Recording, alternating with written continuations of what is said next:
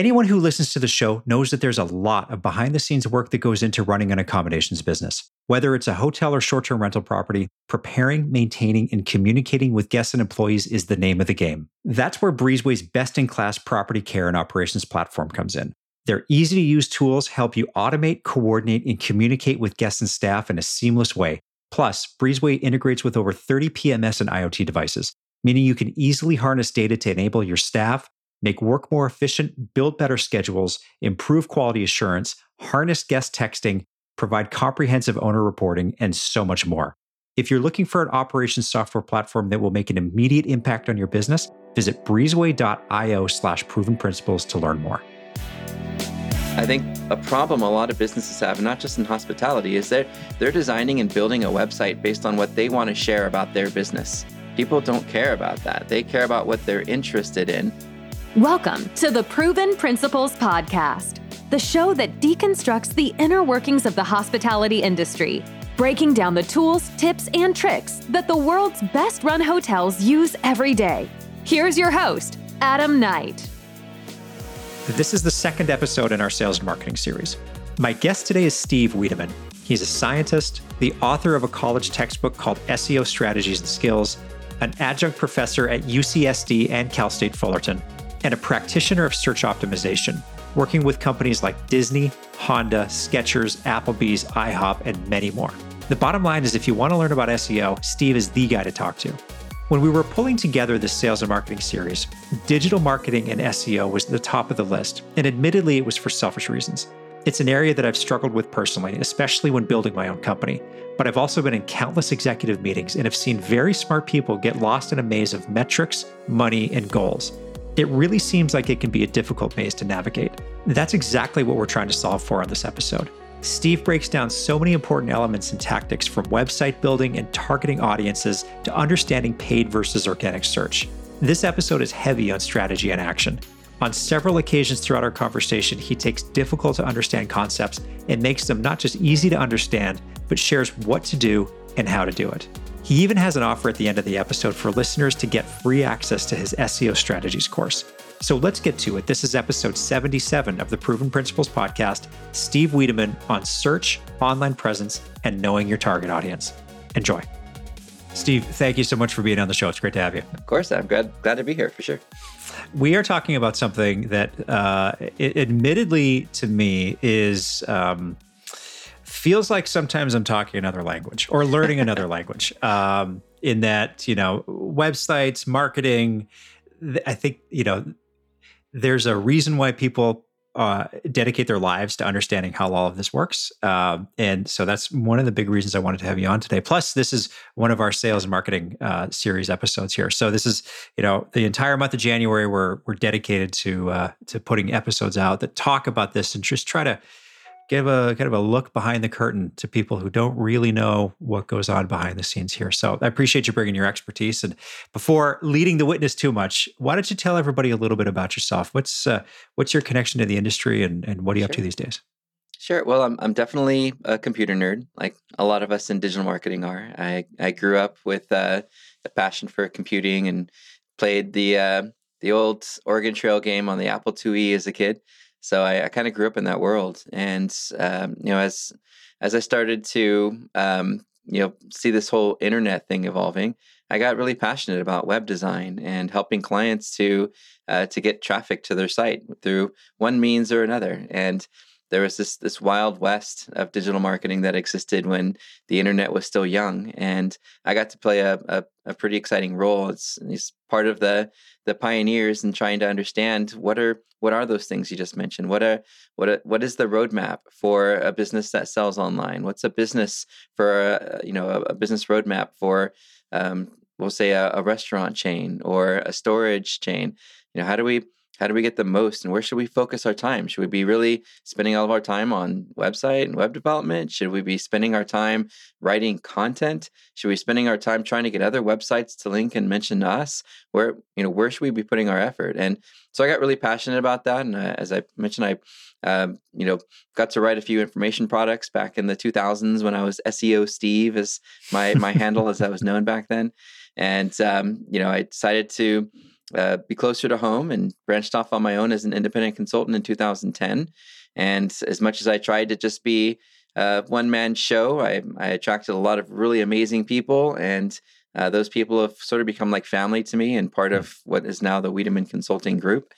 We work with chains that include Applebee's and IHOP and Blaze Pizza. We've worked with Skechers, some really exciting and fun brands, and with all of them, lots of interesting challenges that come with it. Lots of interesting things that businesses do to try to game results from a search engine standpoint. So my my thing has always been trying to build transparency and trying to empower our clients to be involved in that process, not just hand the keys to the marketing kingdom over to an agency, but instead to take the time to really learn and understand the what of what's involved in a digital marketing plan, and then leave it to the agency on the how. So as part of that, my vision was to be a teacher, and now I'm also an adjunct professor at UC San Diego and Cal State Fullerton. My co-author of a textbook I wrote last year, Scott Calley, and I put together some courseware for students, and I believe several colleges have already adopted our textbook and courseware into their digital marketing classes. So now I get the additional title, it's just consultant. Now I've got adjunct professor and more recently author. And hopefully I can share some of those years of learning and insights to help hospitality businesses to try to get a little bit more from Google and Bing and from map results. We have the guy on, so this is perfect. Bing, is Bing still around? Yes, it is. I know my mom uses it. I think she still calls it MSN, but that's funny. Like, Mom, will you please stop using AOL? Please, you've got DSL, They still sending out those discs? I don't even know. I have no idea. I guess I want to start with asking you, like, from a hospitality context, like we all know, do you have to have a website?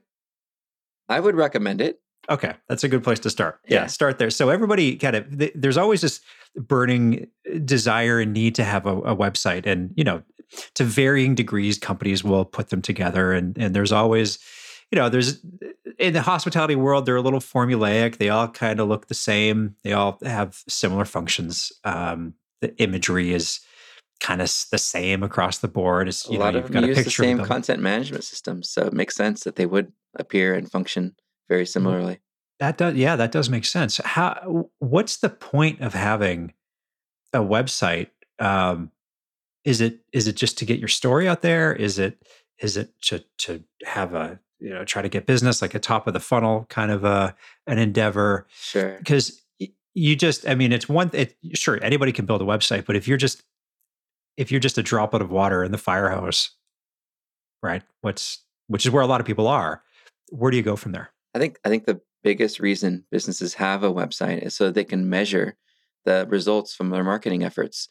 If you don't have a website and you're doing TV or radio or magazine or newspaper, and you're trying to promote the business, and there's nowhere for them to go to learn more about your business other than maybe third-party sites like Yelp or TripAdvisor, which who knows if they're going to even be around forever. It's not a scalable strategy to use other third-party sites as a way to promote your business. Instead, you create your own website and you drive all the traffic to your site, and you can track all the analytics and where the traffic came from. So if I invest in a display campaign to target banner ads across travel network sites, and I'm bringing them back to my website, how do I know that that's investment is yielding reservations at my hotel? Without having the web analytics on your own website to measure that with, you're only going to track clicks, and you're paying for clicks, which is okay. But how do you know those clicks aren't fake, or how do you know that they're relevant?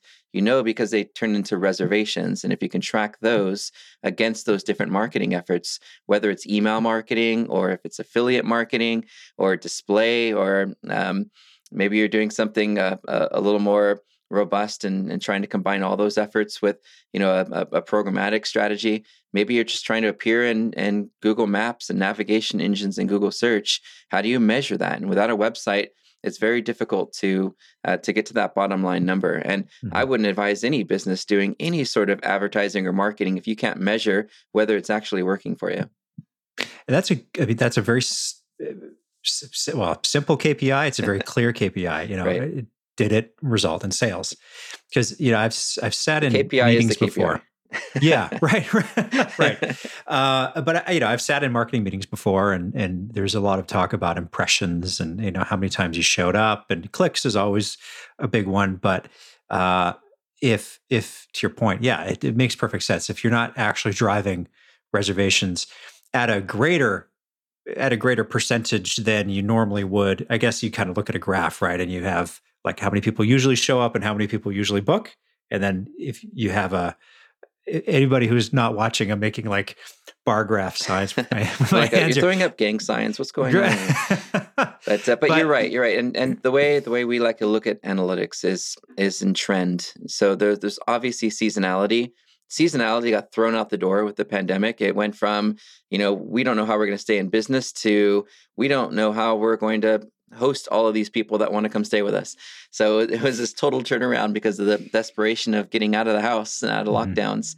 But the seasonality charts allow you to see what our normal seasonal trend would look like. So you compare against probably 2019 and 18 if you're going to start looking at 2022, and you look at that graph over time, and then you create your segments. Your segment is organic search, paid search, display, email, and you look at how you're performing so that you can go back and compare the last 30 days, maybe compare the aggregate of the last 3 months, maybe compare year to date versus year to date of the previous year or 2019. Thank you, pandemic. Or just doing the full year to, yearly review versus, the previous year at the end of the year. I think having that data and being able to see it in a trend at least allows you to know, are we at where we should be at compared to our normal seasonality? And better, are we seeing growth? If our goal was we need to increase reservations by 10% this year, and we need to increase it 10% on organic, 5% on paid, and 20% on email now that our email list is bigger, you can set those KPIs and see whether you're hitting that by following that trend chart. And anybody who's into forecasting or reviews a P&L or looks at a star report every month is used to doing that exact same thing. You're always benchmarking against previous periods to see how your growth is, how you're performing. And I'm a much bigger fan of trend charts than bar charts. I love being able to visually see, the over time change. And for me, that's just, and everyone's different, but that to me is a pretty clear picture of, how are we doing? Because it lets you know in very, very simple terms. Yeah. If it's actually working, or if you're just, you're kind of looking at vanity metrics, I guess. What is a modern, or what? Okay, I guess I go back to my first statement where a lot of hotel websites look the same. Where we are right now with digital marketing, content marketing, what should a modern website look like? Because a lot of these hotel sites haven't really changed over the last 5-10 years. Right. Well, there's a few things that we have to talk about there. I think the first one is functionality. Functionality, and knowing that 85% of our visitors are coming in from these, right, and not from desktop computers. They're using their phones as they're researching and navigating to get to your website. So I think from a functionality standpoint, your site should appear very easy to navigate on a mobile device. You should be able to get to a place where the user can book a reservation with just their thumb and one hand. They should be able to get through an entire experience just by tap, tap, tap, and be done. And if you're not there yet, work toward that. Maybe set that as your KPI for the year. Is we need to be able to have most of our visitors get through a reservation by just using their thumb. So I think that's, from a functionality standpoint, really important. Reducing functionality that users aren't using, all those pretty sliders and carousels and really shiny things that you think your customers care about. They don't. They want to get through a transaction quickly because they have other things they want to do with their life. They don't want to play with their website. So I would say, keep the business in the front and the party in the back, right? So that's, I think, really important. Page speed is becoming more and more important, and not just for SEO. Google's made huge strides to try to push webmasters to make their sites load in under 2 seconds, and they've created all sorts of free tools you could use, like the Google Page Speed Insights tool, to test how fast your website is loading. I would always say that the goal is to continuously increase and improve all of those different factors, not set it as a set it and forget it. We don't want to just say, okay, we've got it down to 2 seconds, we're done. Every month, look at what else can we remove? What else can we simplify? What else can we do to make our site simple and super, super fast? So I think functionality is number one. Number two is design. I think a problem a lot of businesses have, and not just in hospitality, is that they're designing and building a website based on what they want to share about their business. People don't care about that. They care about what they're interested in. So what they should be looking at is what customers are saying about them and about their competitors, and reviews about the things they like and that they enjoy, and that that they really value, and creating a visual experience through images and videos that solve for those needs. Solve for the user's intent. What do you want? What are you looking for? What do you enjoy? What's the reason you're traveling, right? Why did you choose La Jolla over San Diego, right? I think it's looking at all those different things that your consumers want, and building your website and designing your website around what solves, the things that your customers are really looking to do. When they resonate with the site and they get there and they're like, yes, this is exactly what I want to do. And Google calls it a delightful experience, right? If you can provide a delightful experience with all the helpful information that they need, solving all the questions that they have about the location, the weather, the attractions nearby, having all of those things available in a very easy to find format for a mobile user, I think would be, part two, right? Functionality and design, I think are fundamental. The rest, really revolves around your marketing automation process and your SEO, and what you're doing to make sure that you're addressing certain keywords people are looking for, where they go after they have completed a transaction. Are you encouraging them to leave a review and give you feedback so they can contribute using user-generated content, to your overall marketing efforts? Or when they're done with the transaction, are you done with them and you're just like, okay, I'm done with you. You signed up, I'm over. It's like, no, hey, thanks for signing up. Thanks for reserving. By the way, here's some other things that, we want to be overachievers on and exceed your expectations. So now that you've reserved, we want to give you this and this and this. And by the way, here's some other things you could do. So I think keeping that process going after the transaction is in some cases more important than getting the transaction itself. So I think there's three areas to look at, right? Is your functionality, your design, and then the digital marketing components that sort of run behind the scenes. So, that's all really, incredible insight. And as you're going through that, I'm thinking about our website and the process that we went through, not just to build the podcast website, but we're building a new site for our vacation rental management company. And all of this is ringing in my head as we're going through that. And thankfully, we've got a developer who's helping us and kind of asking those questions and shepherding us through. I like him already. But I can see many scenarios where you might have somebody like a director or a VP of marketing who's in a job right now who doesn't. This is a little outside of their wheelhouse. Sure. Where do you go to know where you need to put your effort in on your site, especially if you haven't done it in a while? And if you do load it up on your phone, you're like, yeah, it looks fine to me. I don't know what I'm looking for. I'm a big believer in not reinventing the wheel. I think there's been a lot of businesses that have been doing digital marketing for quite some time, chipping away at their own content strategy, at their own way to organize their website, their own list of keywords they want to address. So I think you could probably look at the top 10 to 20 competitors, or go absolutely crazy and look at the top 50 in your industry, and reverse engineer them. Use tools like SEMrush, for example, where you can drop in all of those different websites, and they'll spit out a list of all the keywords that they're appearing for. Create some filters to remove their brand names, because we're obviously not going to try to rank for their name. And then combine all those into one giant aggregate report of all the different things that those businesses and those industries are doing from an SEO standpoint, from a referral standpoint. Where are they getting links from other websites? Mm-hmm. You know, when you run some pivot tables with all that data, you come up with some really interesting ideas. Here are the keywords that all the competitors are appearing for that we're not. We should really make sure we've addressed that. Here's how the competitors typically organize their website and their content strategy. Here's the types of content they're pushing out on blog posts. Here's the pages that get the most traffic on their websites. Let's take a look at those to see what we could do to come up with something similar or better. Like, wow, all the restaurants in the industry are doing Veterans Day free meals. That's really interesting. Let's try that. Let's do a Veterans Day free meals page. And then let's go to all the places that mention our competitors and say, hey, we offer free meals on Veterans Day too.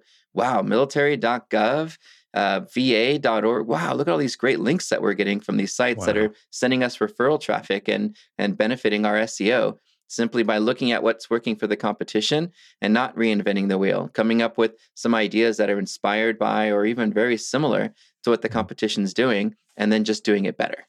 That's great advice. Yeah, I think we get so stuck in being creative and having to come up with the next big thing. But yeah, I don't want to say steal what the other guys are doing, but heavily inspired.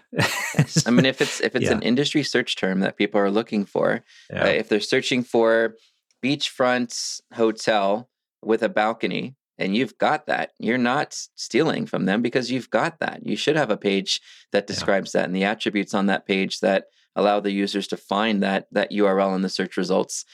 You're not copying them, right? You're saying, oh, that's an obvious thing that we need to do because we also offer that same service. So it's sort of like if you're in New York and you're doing window shopping, and you see what's really working and what customers are interested in. Why put that in the back of the store? If you see that that's a hot trend right now, put it in the window. You bring up keywords and search terms, which is a whole other universe. If we could dive into it for a second, at least it is to the layman. It's another universe.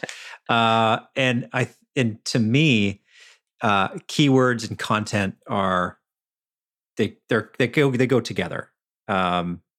When you're talking about making sure that you show up when people search certain terms, what is the place where? Two questions. How do you in SEMrush? I'll link it in the show notes. That's a really great place to start. But how do you make sure that the right thing that people could be searching is in the right place on your site to be found? That's definitely the one area of SEO that's the most challenging for a lot of agencies, for a lot of freelancers. It's something that takes the longest amount of time in your SEO roadmap strategy. You can perform a tech audit, a competitive, comparison baseline report, do a link audit and strategy, and have all of those lined up, in some cases within a few days. But the content strategy, the taking that aggregate list of keywords and organizing it into a structure is by far the most challenging piece. Again, you don't have to reinvent the wheel if you want to start by looking at what's working for the competition and then emulating their site structure and the pages and the content that they have is a great place to start. Then as you start to get more data and what's working and what search terms are actually converting into reservations for you, then you can augment your content strategy to apply some of those search terms to appear for words that end up driving customers and revenue, not just visits. But you're right. It's a really challenging area, and there's so many different user intents based on the query that's used. If they use a query such as hotel, Ocean View Hotel with balcony, there's obviously an intent there. They are looking for a hotel with a balcony. But if they perform a search, for something like beach travel ideas, maybe they're not looking for a hotel yet. Maybe they don't want to be sold on a room with a balcony. Right. So their user intent there is maybe I'm just thinking about 2023 and what we want to do for a vacation in a couple years when the kids are gone. And those informational, upper funnel pages are great for building brand awareness, getting folks to subscribe to your newsletters. It's a great place to have some really casual, but also very helpful content that isn't created with an intent to try to sell a customer. That lower funnel persuasive sales content, should be to the point, should be helpful, should solve everything that they're looking for without all of the long form words and content. So there's the first place I would start, is looking at that whole buyer's journey. Where are they when when they're performing that search? If they're in that informational phase, then let's make sure our content addresses that need and isn't too salesy. And if they're in that lower funnel and they're looking to buy and looking to purchase, don't waste their time with a lot of extra content they're not interested in. Focus on sales principles like trust, urgency, scarcity, reciprocity, authority. All of those signals play a role in what goes into the flow of that particular page that they get to. But I can tell you, as you do start to organize all those great keywords that you're finding from tools like SEMrush, that you're going to learn a little bit more about your customers. I know there was a spiral staircase company that we'd worked with, and they had 10 pages on their website. It was 10 prefab spiral staircases, but there's so many different reasons somebody would buy one of those. And when we looked at the competitive landscape, we found words like, was it deck and deck stairs, basement stairs, spiral stairs for patio, all these different search terms that were coming up. We're like, you know what, we could bundle those into uses and create a navigational element that says spiral stairs for, and then have all of those different reasons. And then let's take some pictures of our products used in those cases so that we can show them what our product looks like as a balcony stair or a basement staircase or, whatever. Wow, people are using material. They're using steel and glass and wood. Let's create pages for those underneath by material, right? Like what material type of product are you looking for? And then break it down. With jacuzzi, we found that they were looking by how many people were in the hot tub. I need a 3-person hot tub, a 5-person hot tub, but there's nothing on the website for that. It's just, here's a list of our hot tubs. Well, what if we create a navigational section that says by number of people, right? Yeah. And then we have a page specifically for 2 to 3, So it all translates into your content roadmap or your sitemap. And when you do that exercise, you're going to give yourself the 5-year content plan, and you're never going to need to revisit it other than when you find something new, in some of the data itself. Interesting. So when you think about, or when you're recommending content for like a hotel website or a restaurant website, again, a lot of these sites are kind of the same. The homepage is like, you're either, these are all of our great properties and why we're such a great brand, or this is our company and this is why we're so great. And then there might be a rooms page, a food and beverage page. You've got your booking widget in the header, and then maybe an amenities or some other things going on. And if you're lucky, there's an events thing that gets updated seasonally. It's usually about it. So putting together content for a website like a hotel company, are you talking about blog posts? Are you talking about splitting out individual pages that may speak to different segments that might be looking to buy with you? Or is it all of that? I would definitely look at your site structure and use supportive content to boost the relevancy of your competitive content. So if you're going after that oceanfront hotel with balcony, and that's your primary keyword, the more supportive content you can create underneath that URL, right? Not on the blog, but underneath that URL will give you much more helpful content in that silo underneath that competitive page. We had a attorney who wanted to be number one for truck accident lawyer nationally, and we got him there before competitors did some really nasty negative SEO to him. But we got him there, and it took 100 different subpages around all the different types of truck accidents that somebody might get into, the reasons that caused the accidents, the negligence, the maintenance issues, an accident portal we created, and they all were nested underneath that truck accident lawyer section. Took a year to develop all of that content and a year to get him to that top position, but it worked by creating supportive content. Now, the blog is a great way to sort of curate your own content and share it. I would add a little a special tag to the code of that page, a canonical tag that would tell the search engines, look, I've got two versions of this. One that's a supportive page and one that I'm using in my RSS feed for people who subscribe to our blog. Please index the supportive page. And, if people are linking to this page, let's pass those the link value to the actual supportive page. And then, if you want to curate some of your content like that in the blog, I think it's great. Otherwise, the blog should be used for, news, industry news. Hey, our hotel's opening up for winter, hours. We've got this new special happening. There's, hey, you're worried about the earthquake that just happened. Don't worry, we're fine, right? Just keep it relevant to what's happening now. And use the good evergreen content to support those competitive pages that you want to appear for.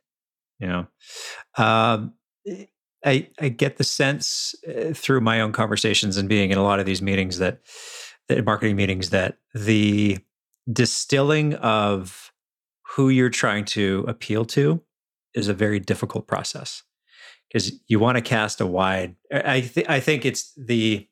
You don't want to, but like the human nature is to want to cast a wide net to appeal to as many people as possible. Sure. And what I've learned is that that's probably never the right move. You really have to figure out who your audience is. Be specific. Be specific, yeah. And I guess that in that, like, appealing to all is really appealing to none methodology. How do you figure out who your ideal guest is? To be able to, because again, if you have always looked at it through this as wide a scope lens, but you really need to narrow it down. Sure. How do you start doing that? Well, I think your web analytics will give you a lot of that insight. Your returning visitors, for example, your marketing automation. So when you do capture their information and you put them in your CRM, whether it's Salesforce or your hospital CRM, and you look at the lifetime value of those customers, those are gold, right? Those customers that are going to come back over and over and over again. And the more we can learn about their journey by looking at that information as a custom segment in our analytics, what pages did they go to? Where did they drop off? What are they clicking on? What aren't they clicking on? How can we massage the content to give our ideal user exactly what they're looking for? I think that's where I would start, is dig into the analytics, look at what your best customers are doing, how they're interacting with your content, and work to get them through transactions quicker, to get them the information that they need faster, to remove elements that are distracting in that process, so that you've got a nice, streamlined, super simplified website that addresses just your target audience. But that doesn't mean you can't bring in some new customers or turn somebody into somebody who wasn't your ideal customer into loving your brand by coming up with content that satisfies what they're looking for. So I think there's some things that you could do when you look at some of these tools that are out there. I mentioned one, SEMrush. You could also use a tool called Answer the Public.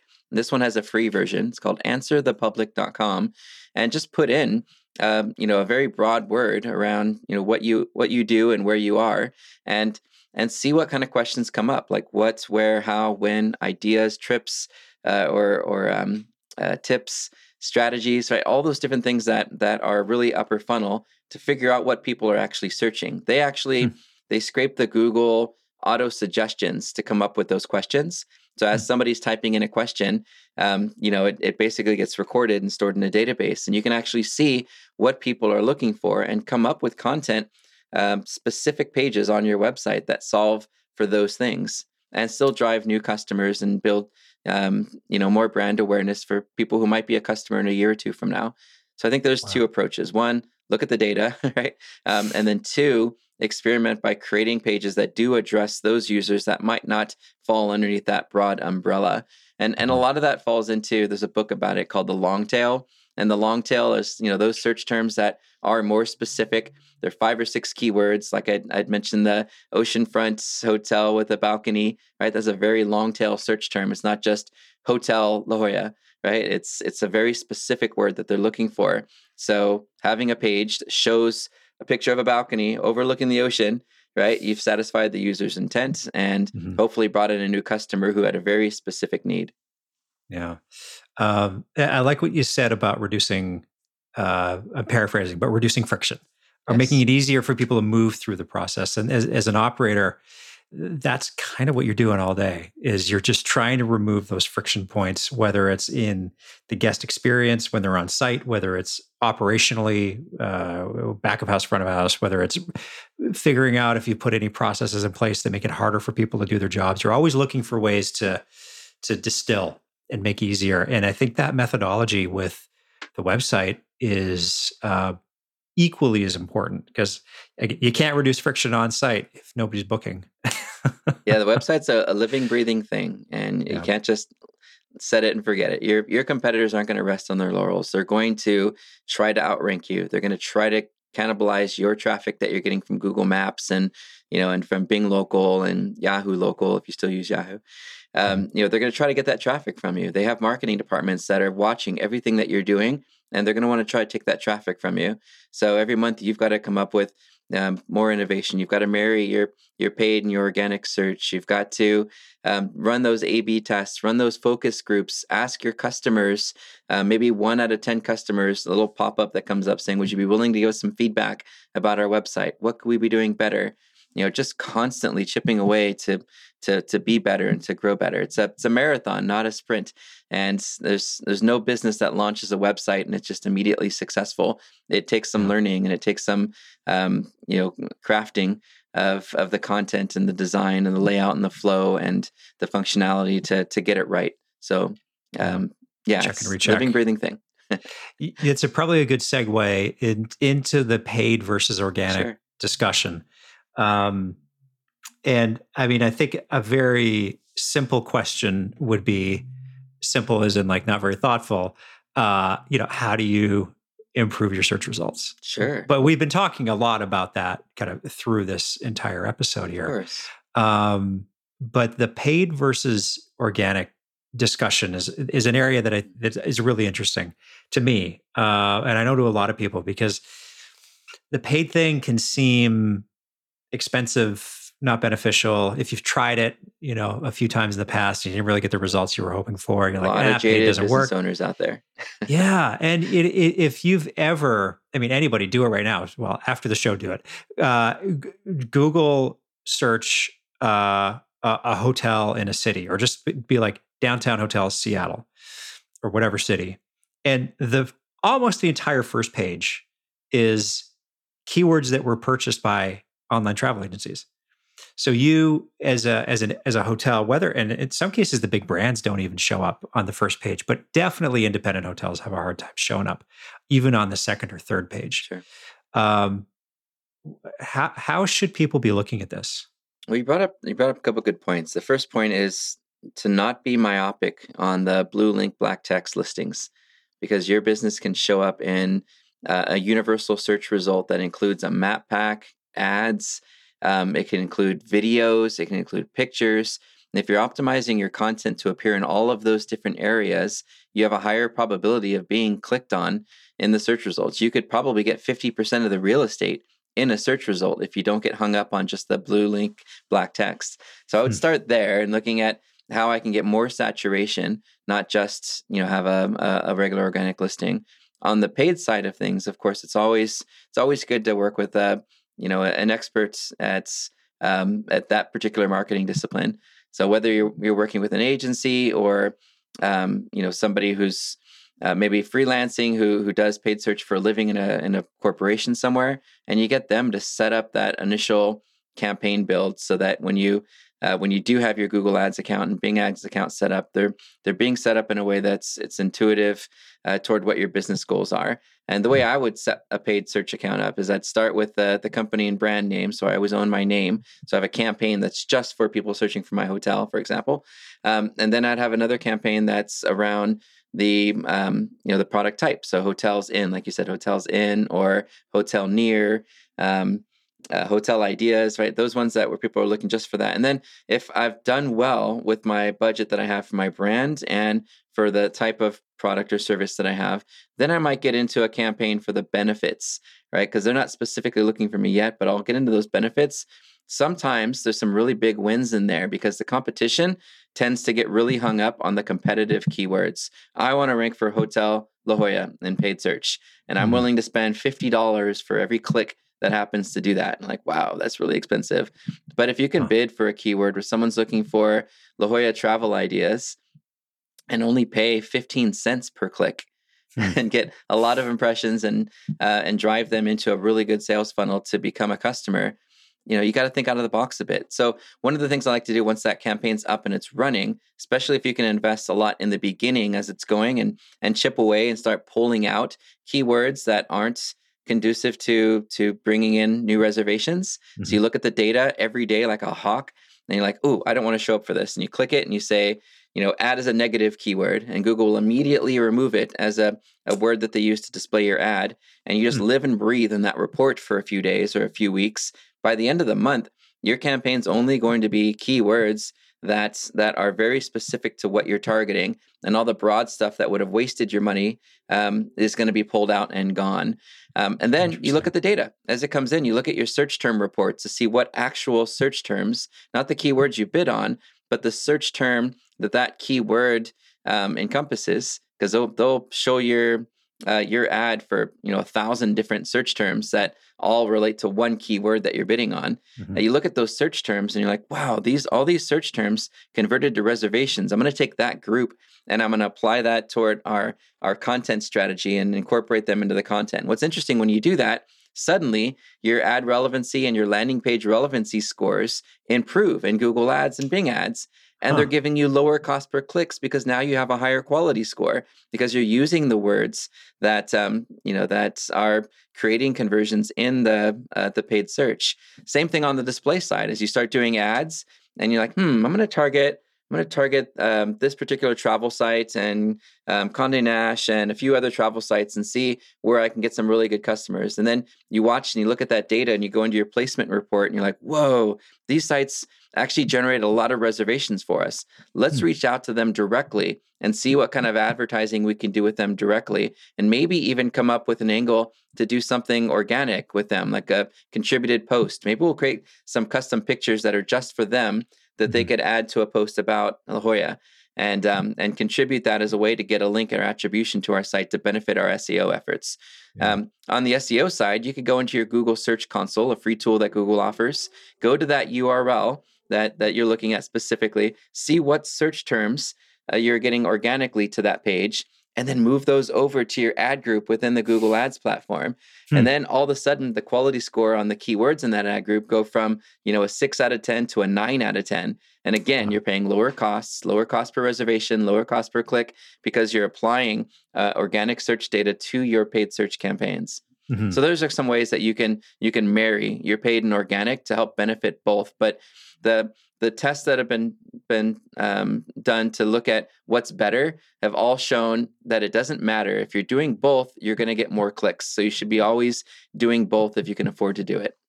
Should you be, and you kind of alluded to this through what you were just talking about, should you be doing paid campaigns for a certain period of time?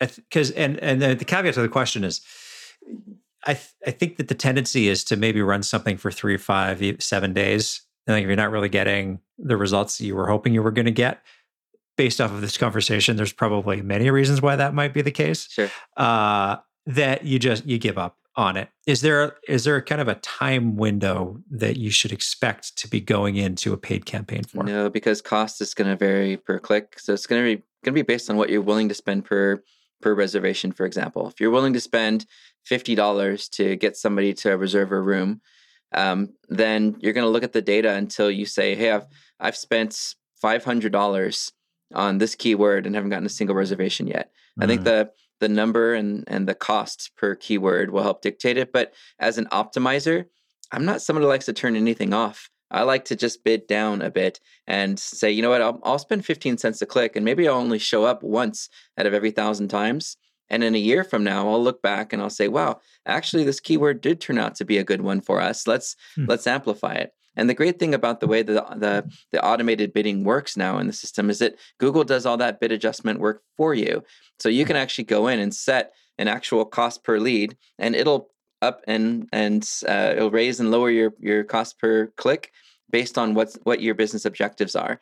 You can even get into ROI if you're an e-commerce site now and bid based on your ROI goals, not just your return on ad spend or your cost per lead goals. You can do it now based specifically based on your ROI. So it's gotten so intelligent that now you really just have to spend your time and energy looking at improving your landing pages, looking at improving your ad copy, maybe studying what's working for your competitors and drawing inspiration for different titles and descriptions and extensions to use that seem to be working for competitors. Run those tests and don't worry as much about the bidding anymore. You've already said, hey, search engine, I'm willing to spend $50 for a reservation. They're going to bid up and down. Let them do their thing. The time on it is infinite. Just let it do its thing. And over time, it'll work itself out. But if you turn it off too soon, you won't know. That could actually be a good keyword for you. I can't end this conversation without sneaking in social into the discussion here. Sure. And this might be episode 2 if you're up for it. But I'm always up for it. Where do social media accounts play into this? Do they? So there's no direct correlation from the data that I've looked at for social media engagement benefiting SEO. There's no direct correlation to it. Rand Fishkin, he ran some tests and he showed that right now, because Twitter is opening up its doors to Google, that a little more activity in Twitter, such as sharing and resharing content, could have an incremental benefit. Because if your brand and those keywords are being mentioned across multiple pages of Twitter, because people who tend to get a lot of traffic to their Twitter profiles are sharing that content, that could benefit you. I wouldn't use robots and fake profiles to do it, because those sites don't get linked to and don't really have a lot of value. But if you were to use social, I think Twitter would be where I would start if you're looking to benefit your SEO directly. Now, there is an indirect benefit, right? There's this whole idea of correlation versus causation that you hear a lot about in the SEO industry. And what I like about social is if you're able to convince people through your upper funnel content and through your social sharing to become followers of your page, of your profile, of your brand on social media, and you build it up to a place where you've got 100,000 people that are following you. When you share content, a small percentage of those people might have their own websites and might be interested or motivated to link to your content. That's the end goal. Is if we can get in front of enough people, then a small percentage of them might be influential enough to help us to create links to our pages that we're promoting through social media. On the paid side of social, you can just kill it with paid ads. I know it's a little bit more restrictive now on Facebook thanks to some of the privacy changes, but holistically looking at all of the different social media and how often people are on their Facebooks, their Instagrams, and their TikTok more now than ever, I would definitely start experimenting with it. My friend Dennis Yu of Blitz Metrics has this program he created called $1 a day, right? And you put $1 a day into Facebook ads, and just look at the data, and just sort of keep upping your bid every day of what you're willing to spend, and removing demographics that aren't really working for you, and playing a lot with the paid social targeting that you have access to. Social can be huge for you, especially in travel. I would almost say, and I don't want to kind of cut my own throat here, but I would almost say that you're probably going to get more customers from some of the amazing media that you're going to share in social media than you would from search, because of the high cost of what it takes to do a paid search campaign and to nurture an organic campaign. I would still do it, but I think you're going to get a lot more bang for your buck quicker by doing paid social. Yeah. So it's, okay. So my next question, and you just answered it there, was if you only had, is it better to focus on one platform specifically, or if let's say you got $1,000 a month, do you do $1,000 a month into Google, or do you split it up, maybe a little bit of social, a little bit of Google, a little bit of Bing, across the board? Right. Well, with some of the paid search platforms, you're going to set those specific goals up, like the cost per lead. And if you're putting $100 into Google and your cost per lead is $50, that means that that you're expecting from that $100 investment to get 2 sales out of it per day. And that means that Google's not going to display your ad very often, because you've only got a couple clicks that you can get to be able to get that conversion. So it won't have much to work with without a lot of budget to play with. So 10 years ago, I would have said, create a tactic utilization chart of all the different things you could be doing, and then spread your budget among all of them and do a few dollars a day. But now, thanks to how some of the intelligence works, the AI works in some of these systems, you do benefit more by having more budget in one thing than the other. So I would probably start in one if you've got $1,000 budget, like Facebook ads or TikTok ads. And then as it starts working and you're working with an expert to get it optimized so it's actually performing for you and you're generating revenue from it, you get to a place where you're like, okay, great, I've got some extra revenue. Let me take that new extra revenue that I got from this and put it into Google. So I think that's how I would do it in 2022. Mm-hmm. Yeah. Steve, this was an incredible conversation. Yeah, it's been a lot of fun. I learned a lot through it. And I sure hope the listeners stayed through it and learned a lot as well. If anybody wants to get in touch with you or learn more about what you're up to, what's a good place for them to go? Sure. As I mentioned earlier, my handle's SEO Steve everywhere. Still. Yep. Okay. Still is. I'm not as active as I used to be, but I'm available, and I do respond very quickly when somebody does have a question. If you want to hit up anyone on our team here, we love to help small businesses. So just look for Wiideman, Wiideman, on any social channel, and whatever we can do to help you get started by giving you some free roadmaps or some free advice or some free guides. You could also take our free training program if you'd like to. It's not free, but for your listeners, it will be. You just go to academyofsearch.com, and it's a course that I created that mimics what I teach at Cal State Fullerton. Just use code SEO Steve again, and you can get free access to that course and get all the templates and everything that we use in our business with the amazing clients that we have. That's an incredible offer. Thanks for sending that out to the listeners. Steve, again, I'd love to have you back on sometime down the road just to revisit some of these things. It was a pleasure. Likewise. Thank you. This was my episode with Steve Wiideman. You can learn more about him at SEO Steve on social and at Wiideman.com. That's Wiideman.com. To hear past episodes or check out our other content, go to theprovenprinciplespodcast.com. Thank you so much for listening to the show. You can subscribe wherever you get your podcasts. And while you're there, please leave us a rating and a review. I'm Adam Knight, and you've been listening to the Proven Principles Podcast. Until next time.